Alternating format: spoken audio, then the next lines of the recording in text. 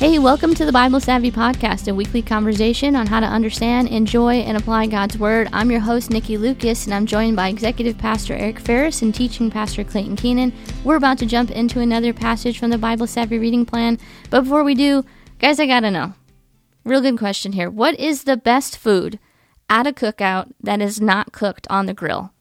You know me and food questions. It always comes back to food. Food questions are fun. People love to talk about food. Good Memorial Day kind of questions. I think I'm usually going to any kind of like chips and guac or those sorts of things there. But at a classic like cookout, watermelon is probably like the best cookout food because I eat guac all the time. So, but watermelon, that's so good. How often are you eating guacamole? At least weekly. Yeah, I would say so. Salsa every day, but guac, we'll mash up an avocado or two. Maybe a couple probably times a once day or twice a week. A couple times a day? Mm-hmm. Wait, a couple times a week. A couple times a week. Sorry. I was like, that's expensive habit. No, a couple times a week. How come you call guacamole guac, but you don't call salsa sauce? You get the guac and sauce? Guac and sauce, mostly for the looks. People would look at me be like, what is this guy doing? Do you abbreviate refrigerator in your house? Fridge? Yeah. Have you ever heard someone call it the refridge? No. Do you guys call it the refridge? No, but I know people that do. I find that funny. The selective process of how to shorten words I find entertaining. I would go with pasta salads of all kinds. Okay. Mine was going to be chips or dip, but also, there's usually at the cookhouse, I was like, there's some like ice cream, there's pie, there's good fruits, you know what I mean? Like, it's, to me, that's the thing. But chips and dip, I'm going to go for that first. Peach cobbler with vanilla ice cream. Oh, that's some stuff. Sounds good. That's so good. Hey, do you call your dishwasher the dishwa? Okay, Clayton, passage. What are we talking about? Think about all the appliances in a kitchen right now. So we're going to read Isaiah chapter 30. Let me give you just a little bit of context here. So Isaiah is living at a time when the threat on the horizon is the Assyrian Empire. And all of the little countries around Assyria are trying to figure out, is there any way we can fight back? Is there any way we can defend ourselves? And so the option that many of the nations around Israel are doing is to actually find the next biggest person on the block, which is Egypt, and saying, you have military, you have power. If we ally ourselves with you, will you fight for us against the Assyrians? And so Israel is considering, should we go and ask Egypt for help? So that's the context for Isaiah chapter 30. We're just going to read the first 18 verses. That's all, just the first 18? Just okay. That, just 18, please. All right, here we go.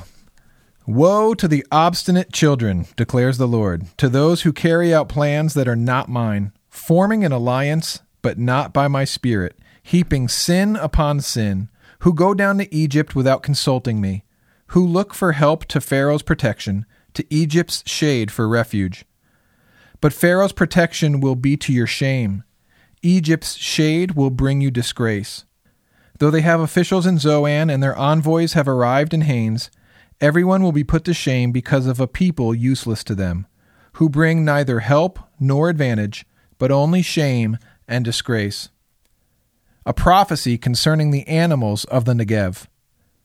Through a land of hardship and distress, of lions and lionesses, of adders and darting snakes, the envoys carry their riches on donkeys' backs, their treasures on the humps of camels, to that unprofitable nation, to Egypt, whose help is utterly useless. Therefore, I call her Rahab the Do-Nothing. Go now, write it on a tablet for them, inscribe it on a scroll, that for the days to come it may be an everlasting witness. For these are rebellious people, deceitful children, children unwilling to listen to the Lord's instruction. They say to the seers, see no more visions, and to the prophets, give us no more visions of what is right. Tell us pleasant things, prophesy illusions. Leave this way, get off this path, and stop confronting us with the Holy One of Israel. Therefore, this is what the Holy One of Israel says. Because you have rejected this message, relied on oppression, and depended on deceit, this sin will become for you like a high wall, cracked and bulging, that collapses suddenly in an instant. It will break in pieces like pottery, shattered so mercilessly that among its pieces not a fragment will be found, for taking coals from a hearth or scooping water out of a cistern. This is what the sovereign Lord, the Holy One of Israel, says. In repentance and rest is your salvation. In quietness and trust is your strength. But you would have none of it. You said, no, we will flee on horses. Therefore you will flee. You said, we will ride off on swift horses. Therefore your pursuers will be swift. 1,000 will flee at the threat of one. At the threat of 5 you will all flee away, till you are left like a flagstaff on a mountaintop, like a banner on a hill. Yet the Lord longs to be gracious to you. Therefore he will rise up to show you compassion. For the Lord is a God of justice. Blessed are all who wait for him. All right, let's talk about O, which stands for observations. This is where we look at the details of the passage and see what we can see. What do you got? Well, O also stands for obstinate, which I had to actually, I was like, gosh, you ever like read a word and you're like, I know what it means and I know that that's not a good thing, but like if I had to actually define that word for somebody, I would have no idea how to explain obstinate like clearly. So I Googled it. Stubbornly refusing to change one's opinion or chosen course of action despite attempts to persuade one to do so. I was like, oh, wouldn't have got that. I've got a 6-year-old you should meet, so. Okay. So, to me, that was very helpful to know exactly what obstinate meant. But as you look through that entire passage, as you think back to the entire Bible, God has always been persuading his people to do what is right and to do what is good and to change their course of action, and they have not. It's also a good clue or key for what you're about to read. Yeah. If the first sentence of what you're reading is, woe to you obstinate children, yeah. It helps you like frame up what's about to come. Verse 4, though they have officials in Zoan and their envoys have arrived in Hanes. Now, I just want to ask our listeners, when you hear about envoys arriving in Hanes, what are you imagining right now? Because at first reading, I just need some people to admit that they're thinking about envoys of people showing up in Hanes underwear. Well, yeah. How do they know it wasn't Fruit of the Loom or Jockey? I mean, Yeah, these are the deep biblical things we're trying to dig out here on the Bible Savvy podcast.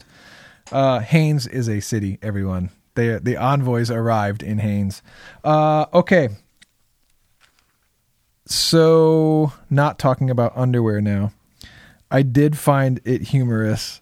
In verse 7, so it says, well, I'll go back a little further in verse 6. A prophecy concerning the animals of the Negev. Though a land of hardship and distress, of lions and lionesses, of adders and darting snakes, the envoys carry their riches on donkeys' backs, their treasures on the humps of camels, to that unprofitable nation, to Egypt, whose help is utterly useless. I don't know why I find this funny. Therefore I call her Rahab the Do-Nothing. Yeah. It's kind of out of the blue. A prophet just kind of throwing in a nickname, but Rahab has some story behind it. I'm assuming that's where there's some connection between who Rahab was and the context of the story. Or the word Rahab is there's a character named Rahab. So like the woman who rescues the spies when they come into the land. But the name Rahab is also a name for the kind of cosmic sea monster. So if you've read through some of the Old Testament, you might have come across words like Leviathan or kind of the like monster in the sea. It kind of represents chaos and trouble and the opposition to God.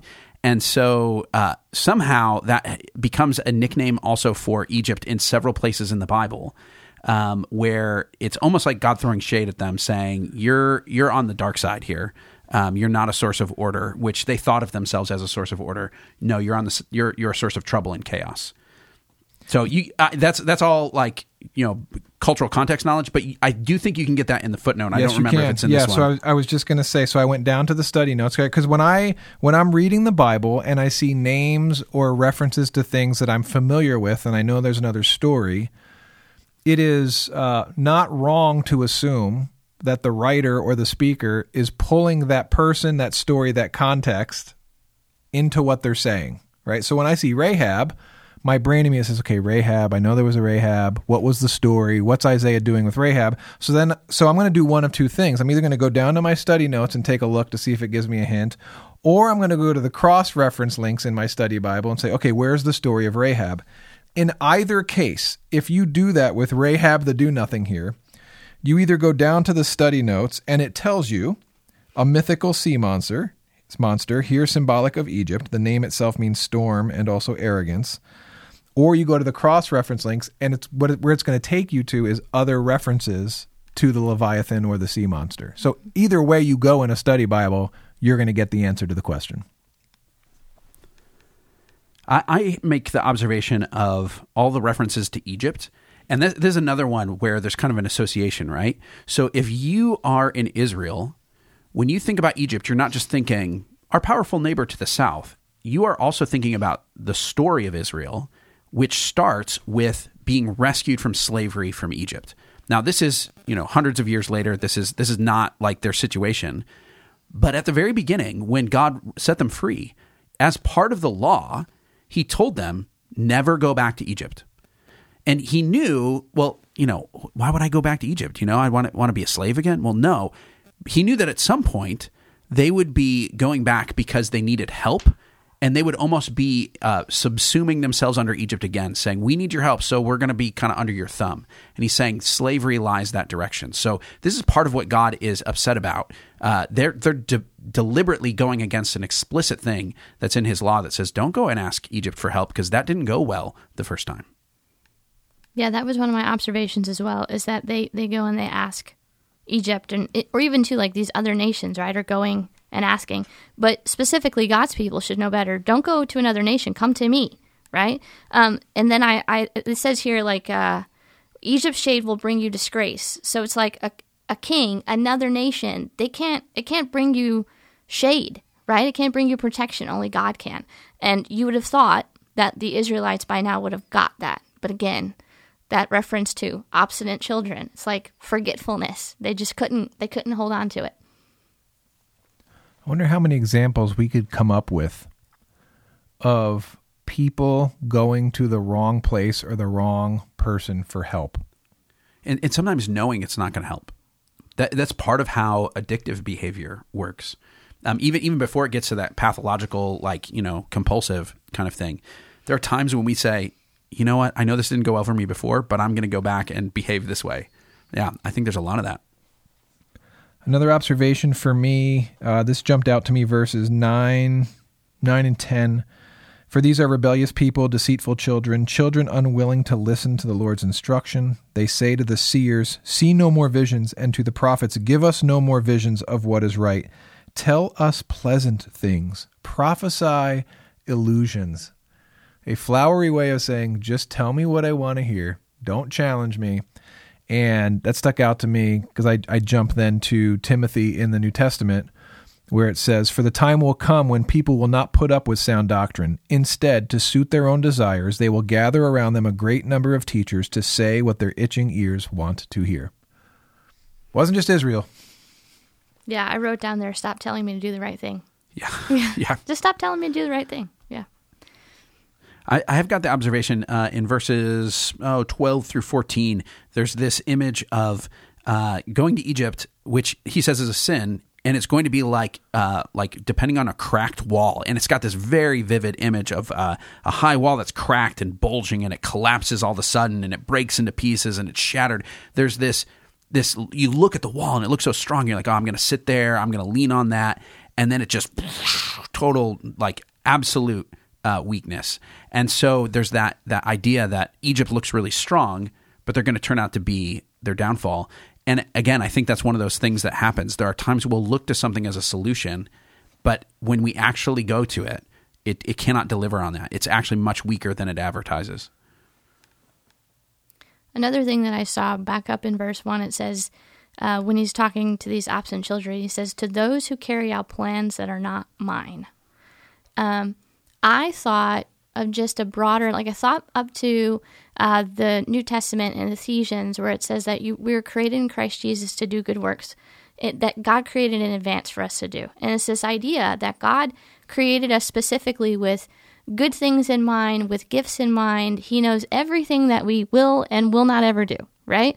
And yet we try to create these plans on our own that says, well, I'm going to go do this thing. And we get frustrated when our plans are frustrated. We think about like God sitting there going, that's not what I wanted for you. Like, he's just as frustrated, and if not, we'll frustrate our plans because he knows that that's not the right thing.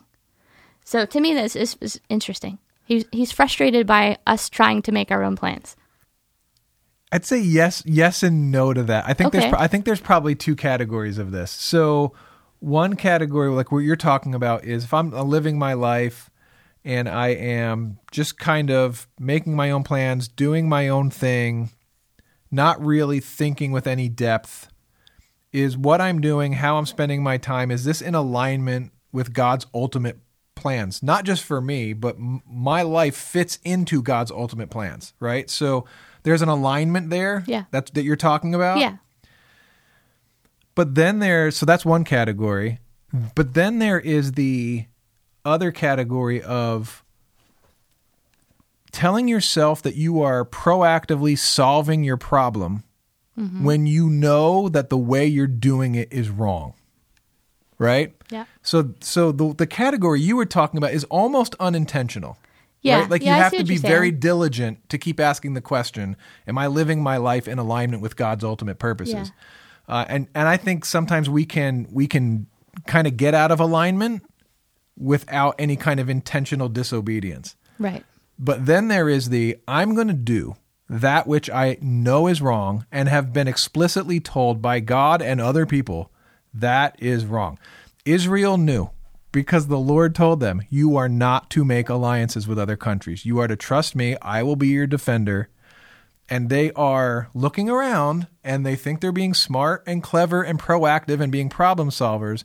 But they know that what they're doing is exactly what the Lord told them not to do, which is why they're telling the seers to see no more and the prophets to have no more visions. So a yes, that's why I give you a yes and a no on that. Yeah, I see what I you're think saying. they're like two different categories. But verse 15, I find this very interesting and very hard to apply. This is what the sovereign law said, the Holy One of Israel. So here is the solution to all of this. In repentance and rest is your salvation. In quietness and trust is your strength.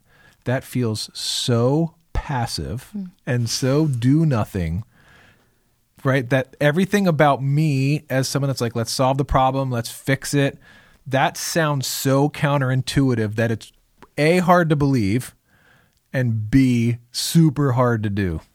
Yeah, it's the Old Testament is so full of those stories that we love to tell the story, right? They're standing at the water and it says, don't worry, an army's coming, the Red Sea's in front of you, just trust God, and then something happens. Just march around the walls. Just, it's like all of these, go out and just sing in front of the army and God will defeat, like just stuff that's just crazy, but it makes a great story. But when you're in the situation where it's like, and so what you're going to do is be quiet and rest and be still, and you're going to wait for God to do something, that does not feel like a heroic, amazing story. It feels like nothing is happening, and it's so frustrating. And it definitely doesn't feel American. No, it is not our style. All right, let's go on to one of the M's in comma, and we're actually going to do meditation, and we'll use that verse 15. I do really think this is kind of the heart of the passage here. So let's spend about 45 seconds prayerfully pondering. Oh my goodness. That sound means it's time for your comma tip of the week, and it comes late in the episode, and it's the summertime, so we're adding a little bit to the summer comma tips of the week. We're going to pull some quotes from some famous people to be included in our comma tips, and so the first one this summer is Billy Graham. If you are ignorant of God's word, you will always be ignorant of God's will. The greatest thing about reading the Bible is not Bible knowledge. It's God knowledge. It's getting to know the God of the Bible. So keep reading your Bible this summer, and this has been your comma tip of the week. All right. Well, I do think that's a good point at meditation, because this is the part where we're talking with God. We're not just thinking about the words. We are engaging with God. So I'm going to read to you verse 15 again and hear these as God's words to you. This is what the sovereign Lord, the Holy One of Israel says. In repentance and rest is your salvation. In quietness and trust is your strength.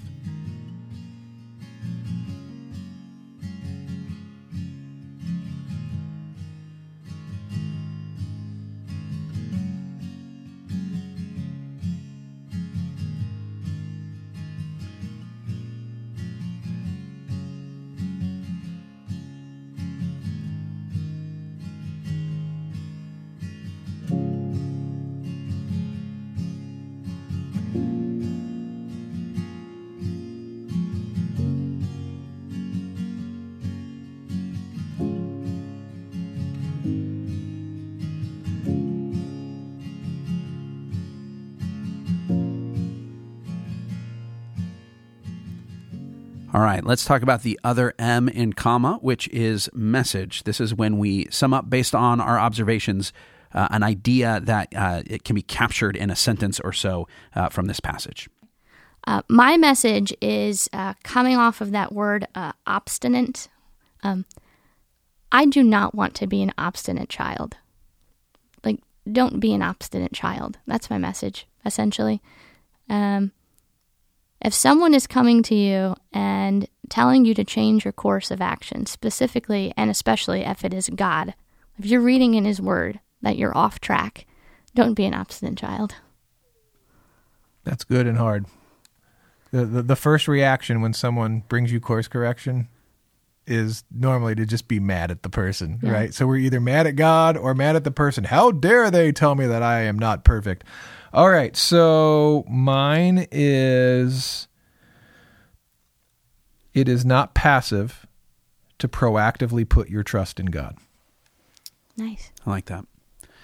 My message is, when you rely on anything other than God to rescue you, it will fail you. All right, let's talk about application. Okay, if these are our messages, what do we do in response? For me, I think it kind of goes back to that repentance, that passage of that 15 that we just looked at is looking at where is it in life that I'm being obstinate right now? Where do I need to confess? Where do I need to repent? Who do I need to invite into my life to say, hey, like, do you see something that you need to call out in me? What is it that I need to change? You know what I mean?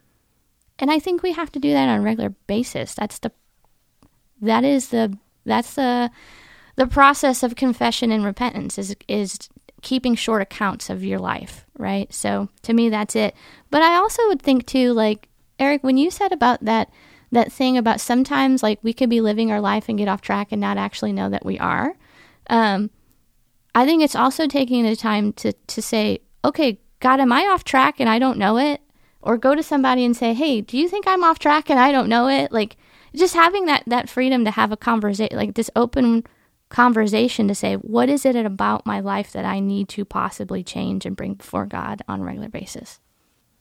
Since we were meditating on the verse that says, in repentance and rest is your salvation, in quietness and trust is your strength. And my message is, it is not passive to proactively put your trust in God. My specific application is quietness and rest, to intentionally and proactively make sure that those things are a part of my life. Often Christians will call it their quiet time, which always feels a little bit childish to me. But let's just call it that. Let's just say we all need quiet time. Oh, I wonder if the microphone picked that up, that'd be amazing. Clayton's belly just went. Literally, just did that. Oh, my application in light of my message. Come on, Clayton, pull it together. All right. My application in light of my message is that I really have to examine what I'm trusting. So if you trust in something other than God to rescue you, it's going to fail you.